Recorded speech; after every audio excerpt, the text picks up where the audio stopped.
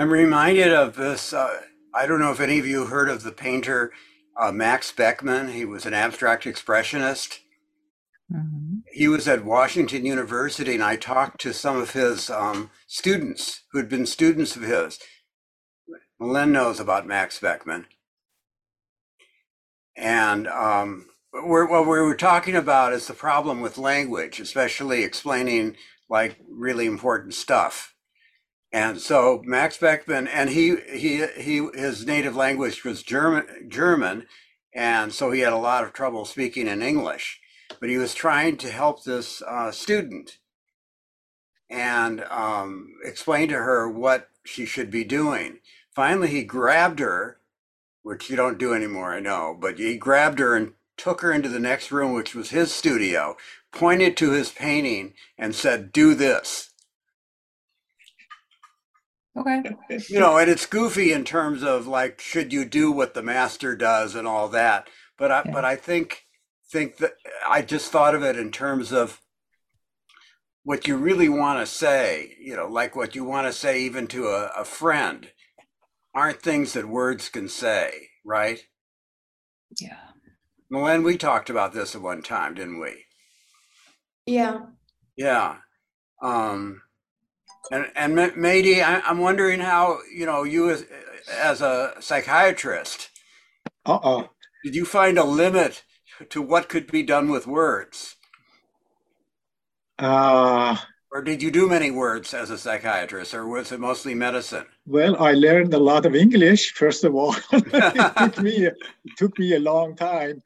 Uh, I I don't focus on the words so much as to the meaning and the content that it represents. To me, I think That seems to be the key, doesn't it? there is a holism in language, actually, and the expression, nonverbal expression, everything is just, it becomes a way of communication. That's the way I look at it. I was, being here more than 50 years, I was conscious of my accent, and then I talked to a speech pathologist in one of the child guidance clinics. And she just laughed at me, said, don't even try to correct your accent. Stay where you are. So I think it's a mixture of, your background, your childhood, where you are, and, which state you are in, actually. I think being in Texas more than 40 years, some lawyer in a Zoom, meeting in a law type of a issue, he said, you have a lot of Texan accent in your language. I told him, I really don't know what you're talking about. I'm totally. I'm surprised you're conscious of having an accent in the sense that if that you can hear it. Like most people don't think they have an accent. No, I don't anymore. Oh, I mean, years ago, when I landed, here, that was, it was, I talking to a speech pathologist, a speech therapist, actually, and she laughed at me, said, just forget it. You're fine. so okay. I'm going to share.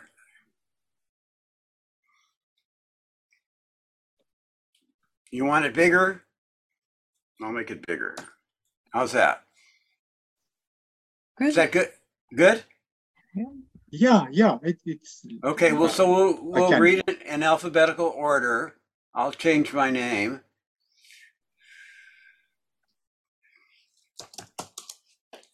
Okay, and it will be Cody, Emily, Kim, Mady, and Milena. If Kim was not your name, do you know which name would you pick?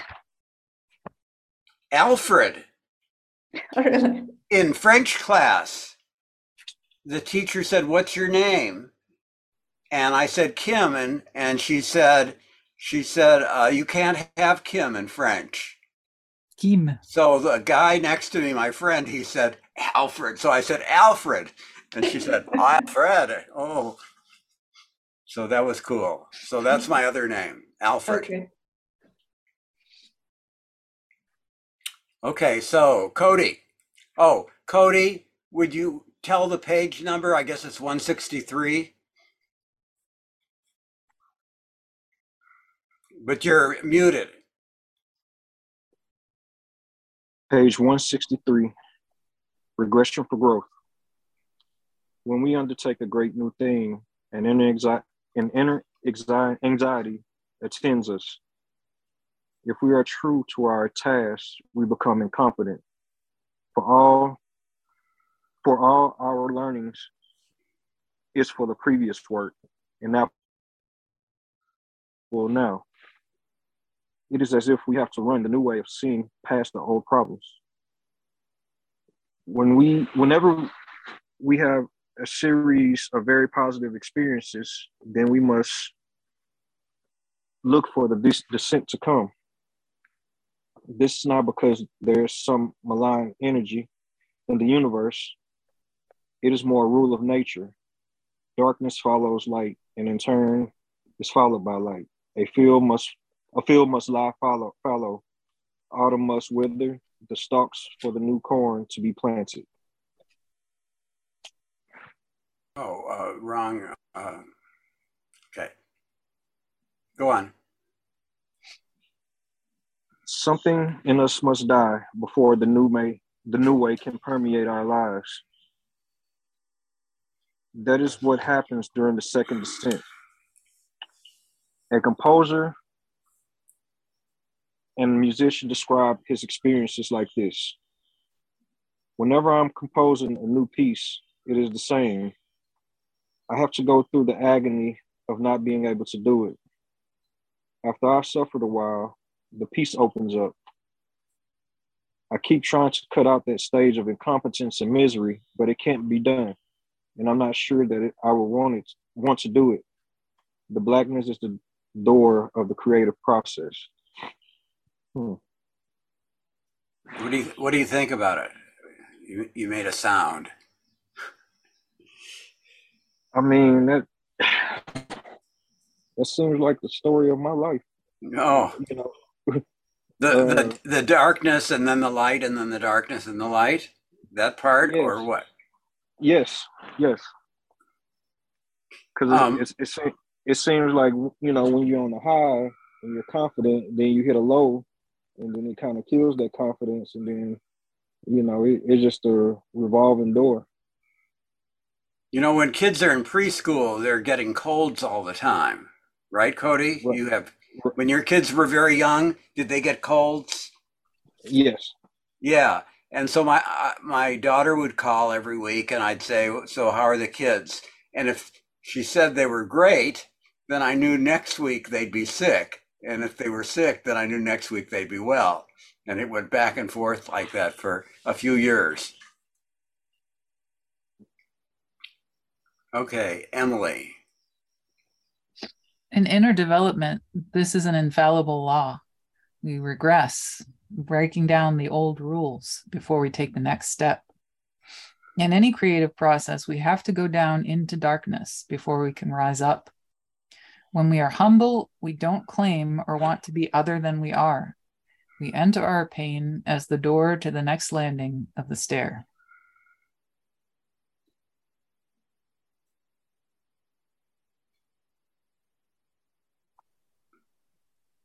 Well, do you believe this, Emily? Yeah, I was thinking about this morning.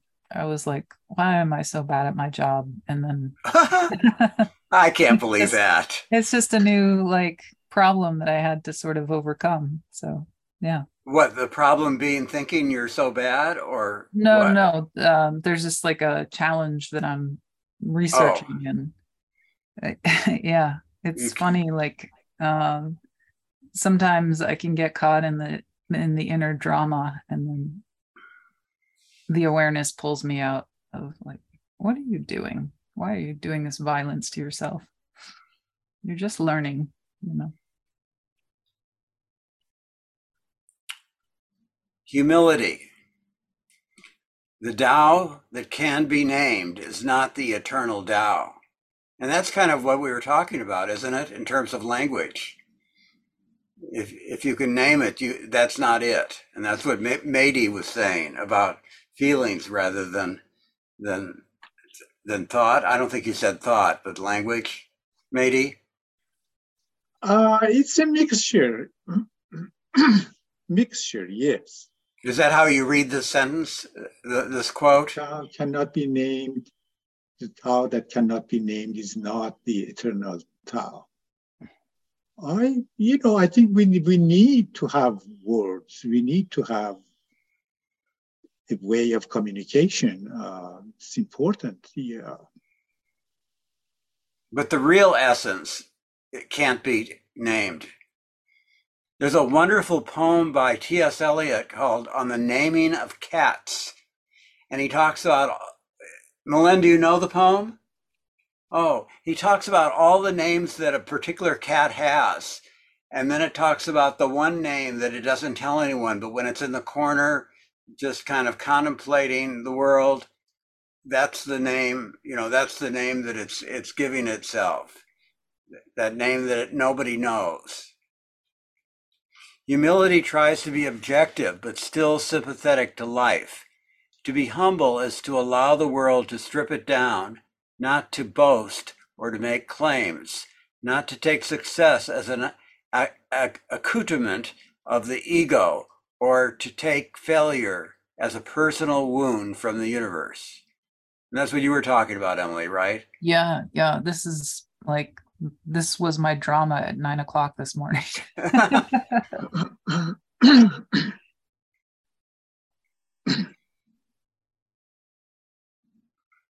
When we are humble, we accept that what sustains us is greater than we are and beyond our control. That the times of spirit and the times of soul, the times of gathering and the times of dispersion are not always of our choosing. Humility assumes we are willing to work with adverse fate. It is close to the dark, accepting that from time to time we go down into night where the world may labor to change us, and that our godness as human beings depends on accepting this descent. Humility is different from modesty, which is neutral and effortless, and comes later in the journey. Humility, like meditation, it is a discipline that makes an opening for joy.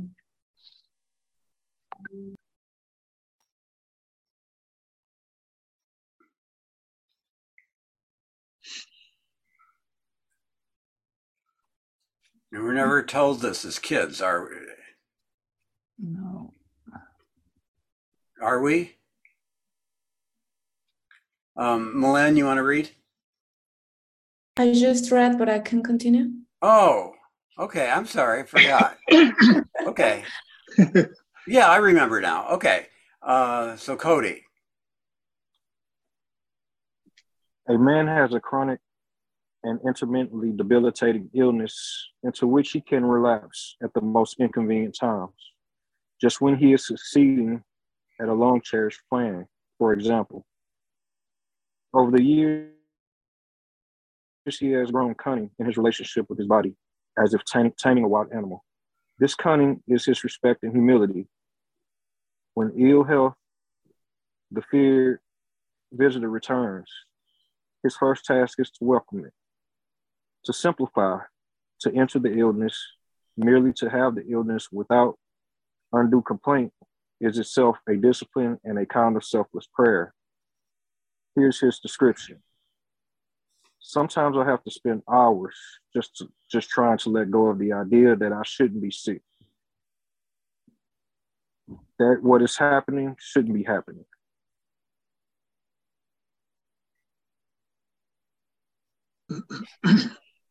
That can be a very difficult thing to accept. Yeah, especially, depending on the type of sickness. Mm-hmm. This man has had to surrender to his sickness as a fate, not to quarrel, not even to want to quarrel, not to be on bad terms with the unwelcome guest. He has learned to consult it about his current level of activity, to be in connection with it as his instructor, as well as his guard. It tells him about the quantity of his energy, the quality of his attention, the degree of freedom he may enjoy. Since this illness persists, the man cannot change his circumstances, yet sickness and confinement do not preclude happiness. To stay with, to undergo, to bless the present moment is to accept the new form of purgatory. Softly and humbly, he bends under the task.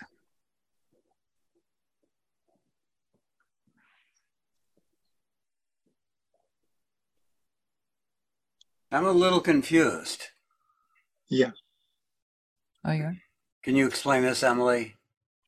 Is it a positive thing that he's doing it? But he's humbly. He stays within the limits of his confinement. He doesn't overextend. He accepts the state. Why is it purgatory? To bless the present moment. It's illness. And so there's some degree of suffering there, right? Yeah.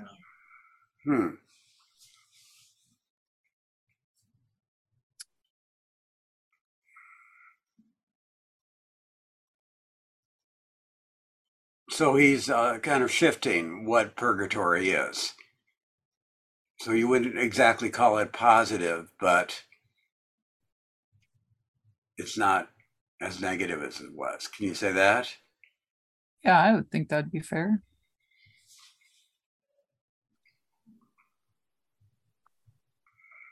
Last week we were reading, I'm sorry.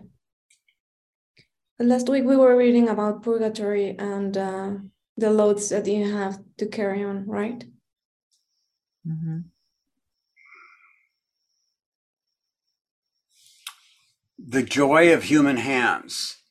A man was sailing back in through the Golden Gate on a mild winter evening at sundown when his aorta split. At first, it seemed to be a toothache. Is that the word aorta? Yeah. Mm-hmm. That's correct, yes. Then the pain looped around my neck and seized me under my collarbone. Where is the aorta? Oh, it extends from heart down to the left side down to the abdomen. So why would it seem like a toothache? It's very painful. Oh, just because of the pain, not because of the location. Absolutely. It's like a dragon. Yeah. I see. At first, it seemed to be a toothache. Then the pain looped around my neck and seized me under my collarbones, and I started to bend over. I felt a need to tell my friends, I like life. It seemed to be a declaration of intent.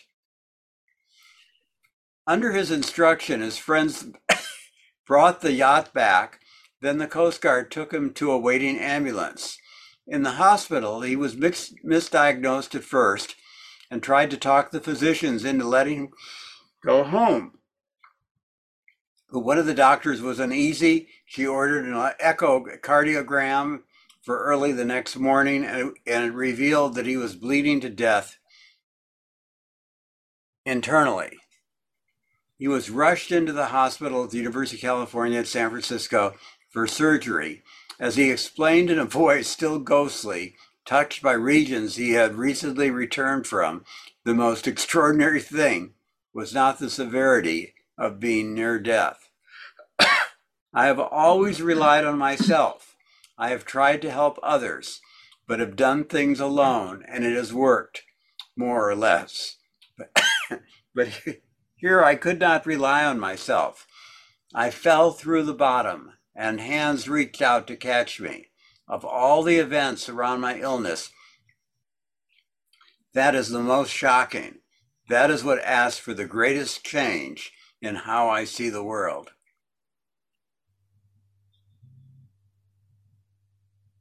And everyone does describe a big illness as changing them, don't they? Mm-hmm.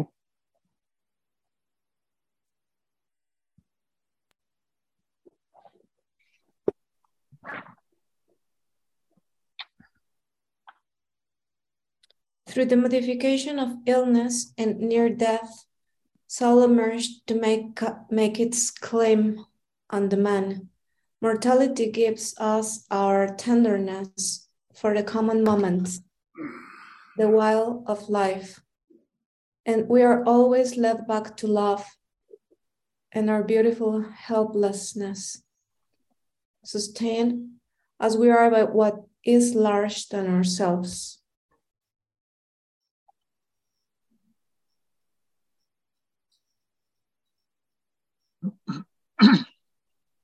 Should I read?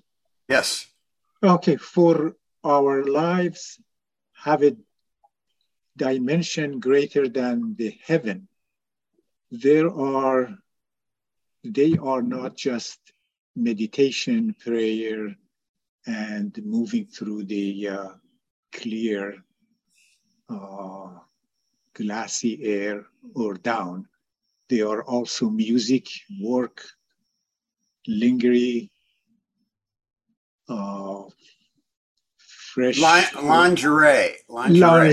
Okay, see, lingerie. Okay, new word. Fresh oranges, sitting with a friend through a long night of fever and drinking chocolate after. The spiritual work is not just to do the will of heaven, but to find out how to be human, to make a unique life. When we lean far in the direction of the spirit, mortification brings in the soul, which lends to spirit arms and feet. Soul is how we experience things in this body. With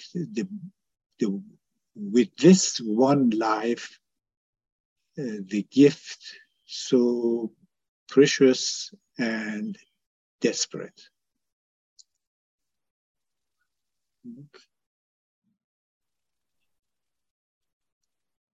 The great things.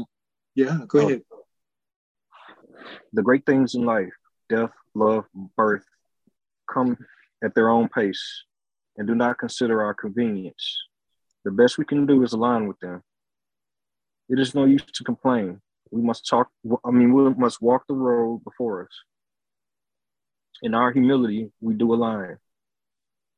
We are like the mother who says, I know the baby is coming, or the great theologian Paul Tillich, who woke up on his last morning and said, today is dying day.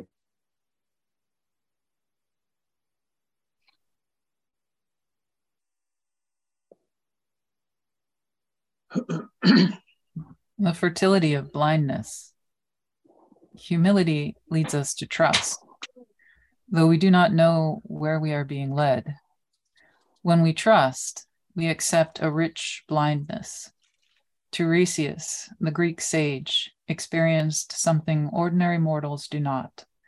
The pleasure, if that is the correct word, of being in turn a man and a woman. But to go beyond the ordinary has its horrible costs and ironies. Hera questioned him about whether men or women had more pleasure in lovemaking, and when he offered his opinion that women receive more pleasure, the goddess grew angry and blinded him. As compensation, he was then given the gift of prophecy, of special sight.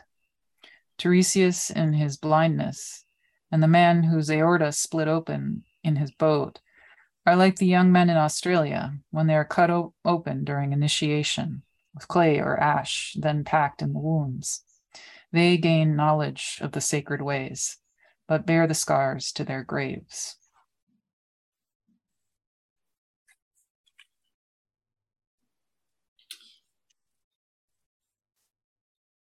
In the Zen tradition, it is said that there are many kinds of blindness.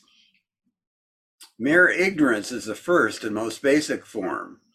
Blindness can also be the fruit of the work, an inability to see the illusions that govern most people, an incapacity that we might call profound blindness. When we rest in this kind of blindness, the world opens for us.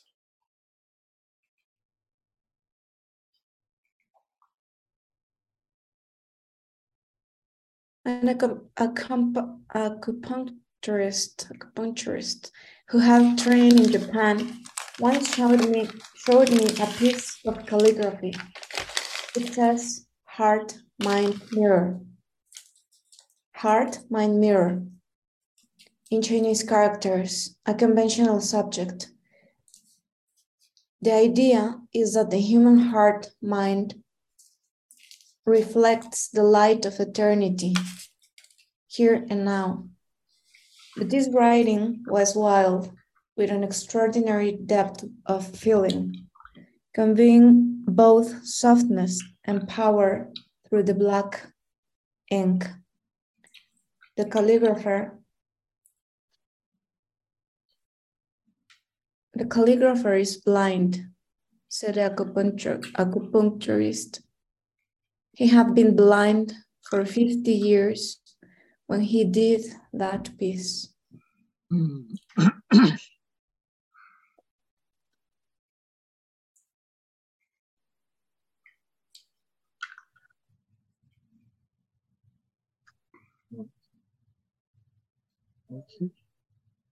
Darkness is our foundation, the mysterious source of incapacity and blessings.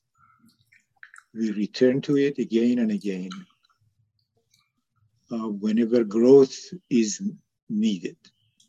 In blindness, we surrender and rest in the empty, fathomless world. The no thing that holds us up, and where there is nowhere farther down to go. Once again, the counter moment begins with the task. With the task appears, counter moment. Paying the dark. No good deed escapes punishment, folks saying. Once the second descent is understood, we no longer try so hard to avoid the common course of human suffering, the routines of daily life, the blindness of the moment when we truly do not know what we must do. Whenever we are on our journey, it is good to acknowledge the dark. One way we do this is by accepting limits. In the practice of meditation, we pay no attention to distractions, no matter how intriguing. Follow the advice Psyche was given when she went into the world of the dead. Such meditation turns us humbly towards the dark, and through it, we pay for our journey, the way Psyche pays the ferryman and the terrible guard dog Cerberus. When we pay the dark, we save some place in our bright lives for confusion and melancholy. We keep we keep open a door where the next moment can enter without having to force its way in.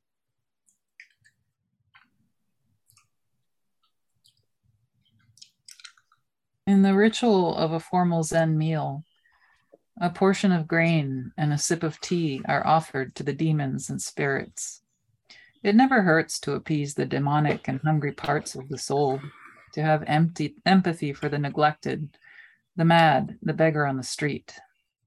In meditation, we offer our time, the fluid of our very life, to the demons.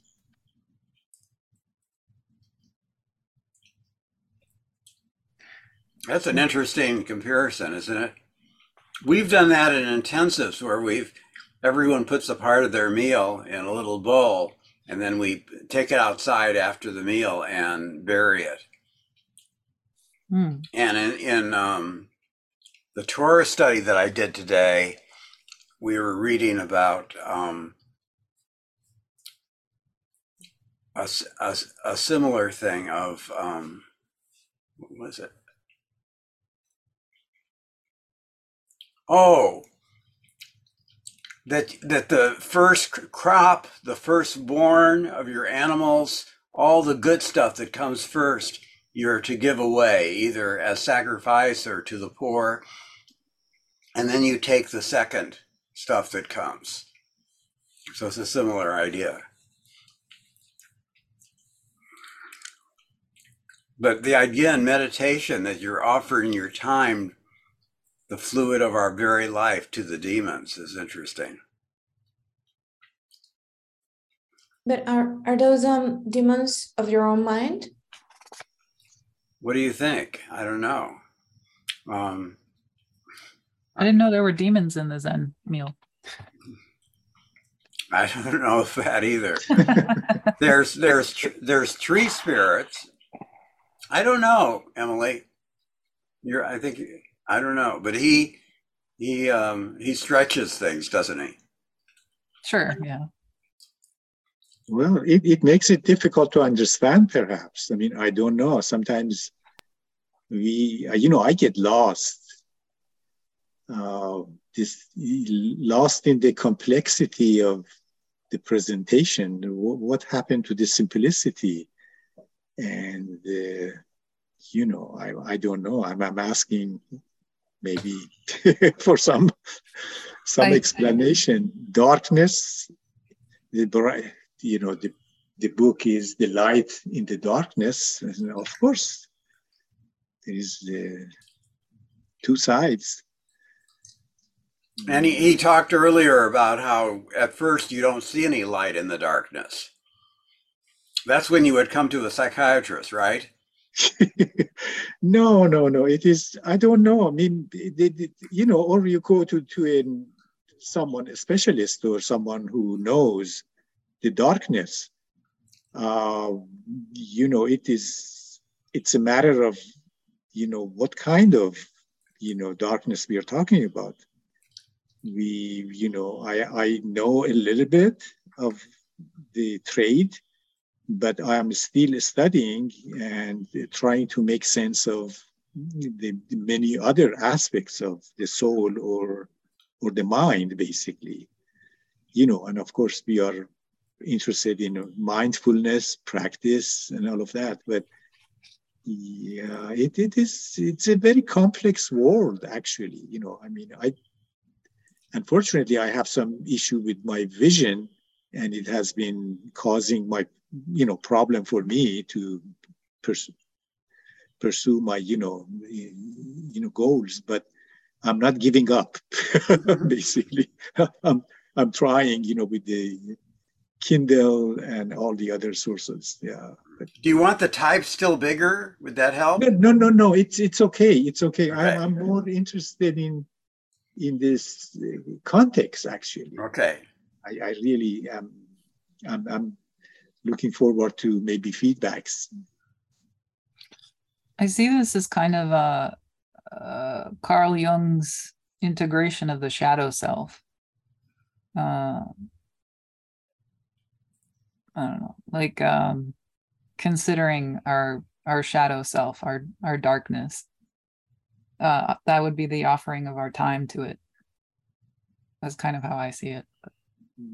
Well, but then there has been other, people and other explanations about the self, and so I think we know more than what Freud knew or Carl Jung knew. Yeah. yeah, there's much more knowledge, and it's becoming more. It's becoming more light.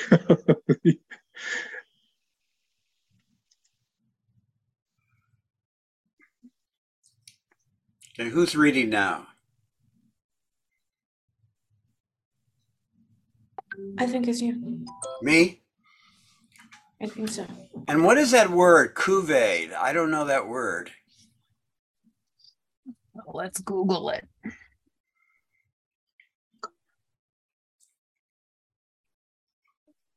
I don't think we have. Look up selected word. Does this work here? Oh, there we go. A practice among some people as the Basques of Spain, in which a man immediately preceding the birth of his child takes to his bed in an enactment of the birth experience and subjects himself to various taboos usually associated with pregnancies. Okay, now we know. Never knew that. There is also the custom of cuvade that anthropologists favorite, in which the husband of a pregnant woman shares her labor, groaning and holding his belly while she delivers. This too is emphatic. The man not only pays the dark and averts envy, he deepens his link to life, to the pain of birth itself, and to the woman who bears the child. By sharing the woman's burden, he becomes receptive to her joy.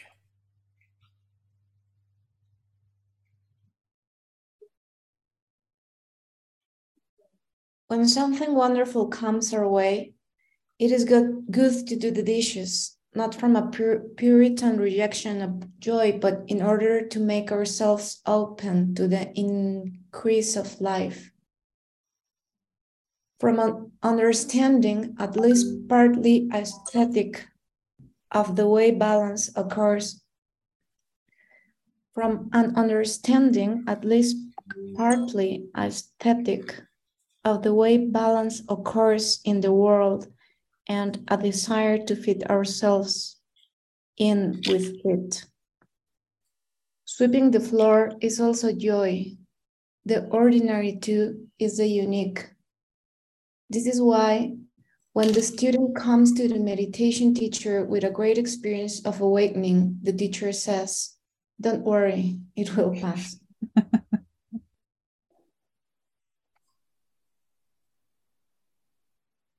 And that happened to me. Not that I had a great experience. I had, many experience. And I said it to this teacher who was visiting, and he said, "Don't worry, it will pass."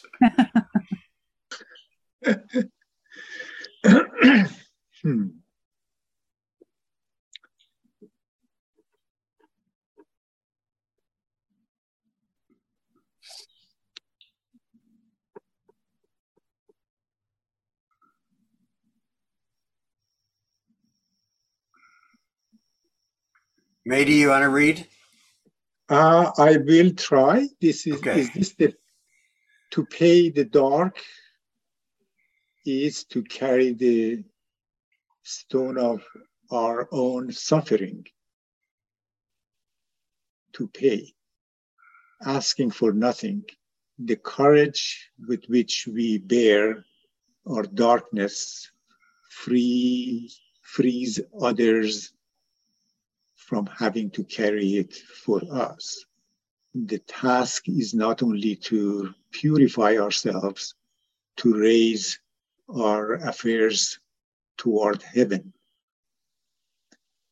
Our sacrifice also draws the spirit down into our common lives, which is where it belongs. In this way, the light penetrates and the sweet colors stain us through.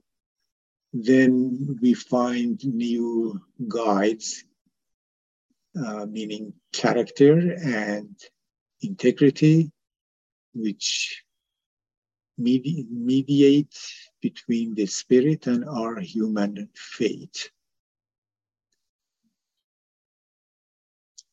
It's getting into psychology. This is such a different view, from all the self-help books. If you walk into a bookstore where you're trying, to fix everything that goes wrong, as opposed to trying to acknowledge this is part of life, isn't it? Yeah, I think so. I mean, that's, one real thing that I'll take away from this book is, oh, my parents didn't tell me this.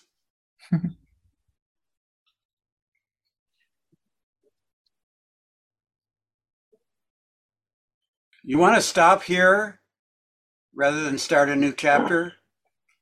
So what we do is we take 10 minutes now and we write or sit or meditate or sing or dance or draw. And then we meet back and, whatever went through us. So we'll meet back at 8:01.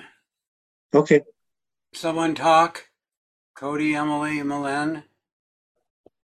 Can't see you. I'm here. It was I'm here. Okay. Yeah, I'm here too.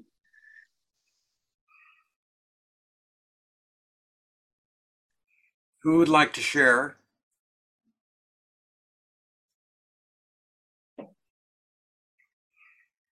You're going to make me share first? Sure. Do it. Please.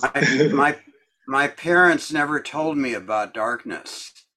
They had both seen it, losing a beloved parent as children, but we were shielded, not going to funerals, nor even being told when friends of the family died. Life is for the living, my Pollyanna mom would say. Yet at the end, she spoke of her depression, even though she described her life as heaven on earth. And then the drawing.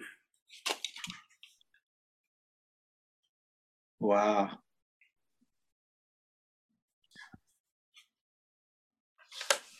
Okay.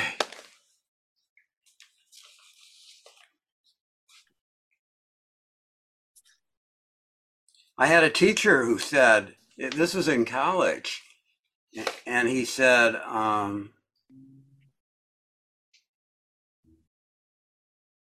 something like, it was really neat. He said something like, I understand you. When you're sensitive, it's going to be tough, or something.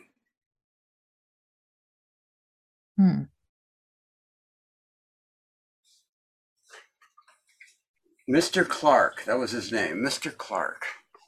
Oh. Maybe it was Dr. Clark, I don't know. Well, so it's good to be sensitive or not too good. Yeah, he just said, this is going to happen to you.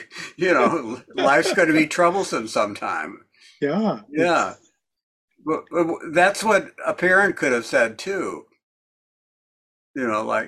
How about you guys? Did your parents tell you that life is not always a bowl of cherries? There was a book called that. I can't remember the woman who wrote it, about a bowl of cherries. Life is a bowl of cherries. Nobody knows about that? I'm just aware of the life is like a box of chocolate.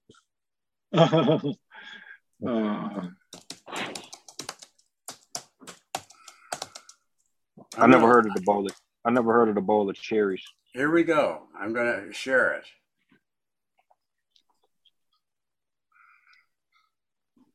I can say that a few beloved teachers, they were very positive about life. They were very enthusiastic and scholars, trying their best and challenging the students as well. But a lot of positivity I was,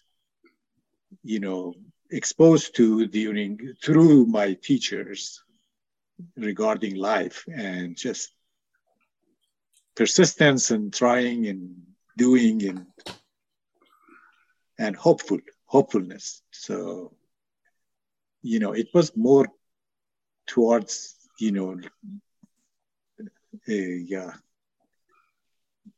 future, planning, and, rather than getting too much into the darkness. The darkness is there. It's always there. Well, we were taught that if we strategize and live right, there won't be any darkness. That in a sense, this is a failing. My mom even thought that all illness was psychosomatic. That you were weak or neurotic if you got sick. Well, there's a truth. There is truth to it. She was a Freudian. Her training was as a psychosomatic, psycho whatever therapist. Yeah, that's one aspect of the psych. But that's just a manifestation of many other, difficulties. But yeah, I think I was exposed to lots of positivity, and I really good memories of my teachers and all that. So, but did they tell you the truth that there'd be darkness? There was darkness. There was a lot of darkness. Yes, of course.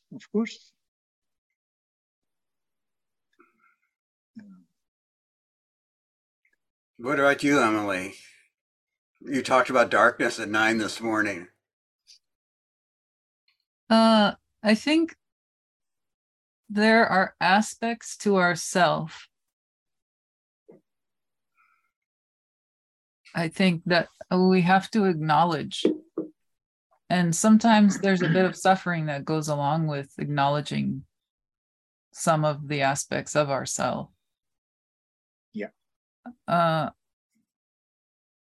But I think it's important to acknowledge certain things and consider certain things, because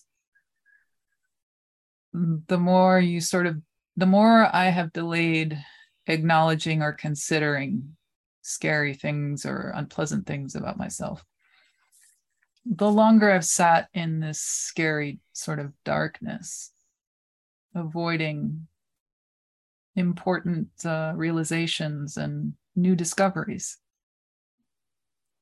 So I have found avoidance has been a big stumbling block in my life. And it's through this group that it's been nice to sort of come to terms with the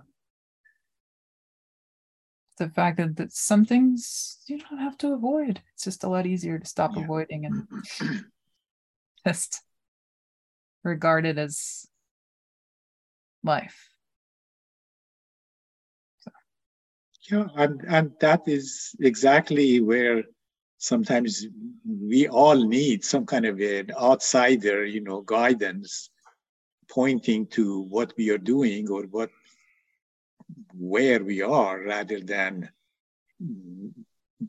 somewhere better.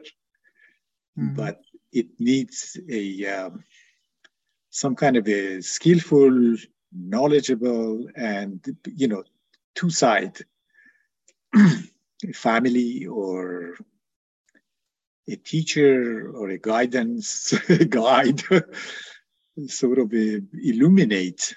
I mean, these general words are pretty general, but it can be very specific and helpful to each person and each moment of life. And, I know some of them, and I'm still learning more about how to get from darkness to the light, and from, denial or avoidance. And it can be called, defenses, basically, being defensive. Yeah. I think there's an interesting bit of work that has to be done on an individual basis, and yet also because everything is interconnected, there has to be a unity with the outside as well. With someone, with others, yes. Either it's a group or is it another trusted person. And it can be Abamada, it can be more than that. It can be a family, good family. It can be a good spouse, good friend. My oldest sister was beautiful and bright and well educated, and then married a rich man, all the good things. And then her world kind of fell apart and she drank herself to death. And I always thought it was that she had never experienced any darkness until a certain point. She hadn't had that experience. She kind of aced everything up to a certain point. Yeah. The middle sister, I'm the youngest, but she had plenty of difficulty. She had eye problems. She had all kinds of problems, and she did much better. Yeah. Here's a song sung by Judy Garland called "Life Is Just a Bowl of Cherries." Do you want to hear it? Yes. Okay. I have to leave. Thank you very much. Okay. Bye-bye, Malin. Bye. Bye.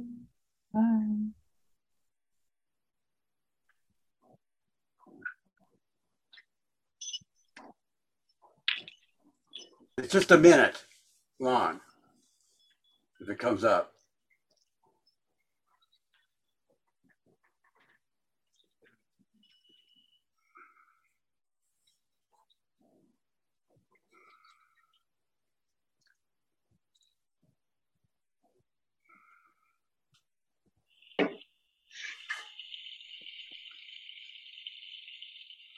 Oh, sorry.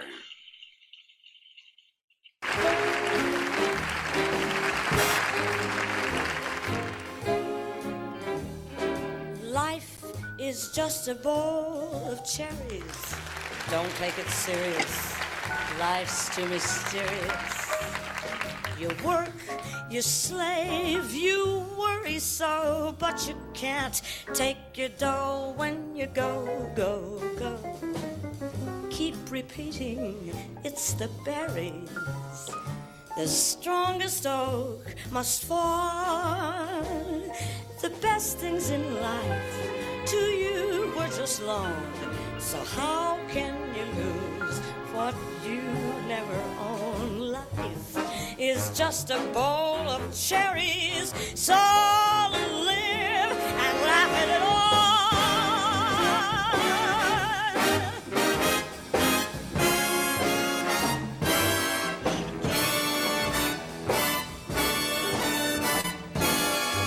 Keep repeating, it's the berries.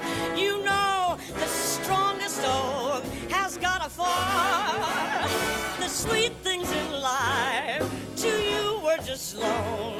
So how can you lose what you never own? Life is just a bowl of cherries. So live it, love it, wiggle your ears and think nothing of it. Can't do without it. There's no two ways about it. You live and you laugh at it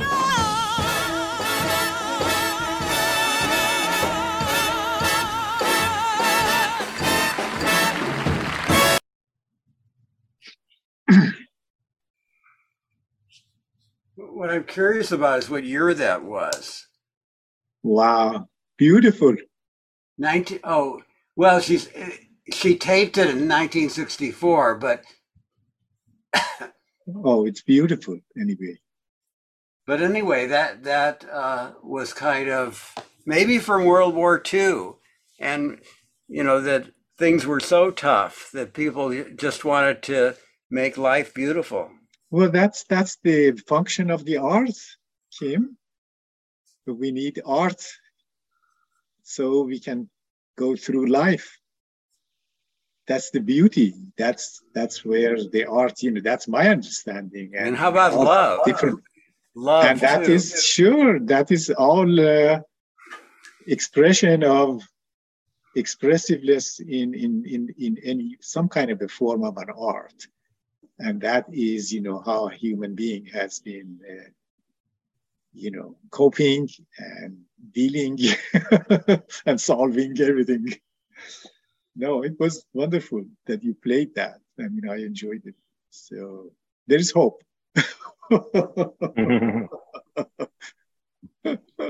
Cody, what's up for you? You've seen a lot of darkness, haven't you? Yeah, and I used to drink a lot because of it, but I don't really do that. I don't do that at all anymore. I just try to turn that darkness into find a light in the darkness. I go for a run or do something like that, or sit. So it's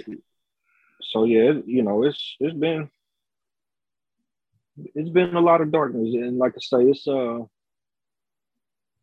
it's like that revolving door. It's you hit a high, then you hit a low, and then it just, I don't know. It seems like it's inevitable. But you have also some beautiful light, and you have a beautiful family, and you live in a nice place, and yeah, and that's one thing that I guess you could say, not really like the fruits of the labor, but it's kind of like one of those things to like look, to be proud of, be happy about. Mm-hmm. Yeah. Yeah, that's life. You made it. Made it to happen. Yeah.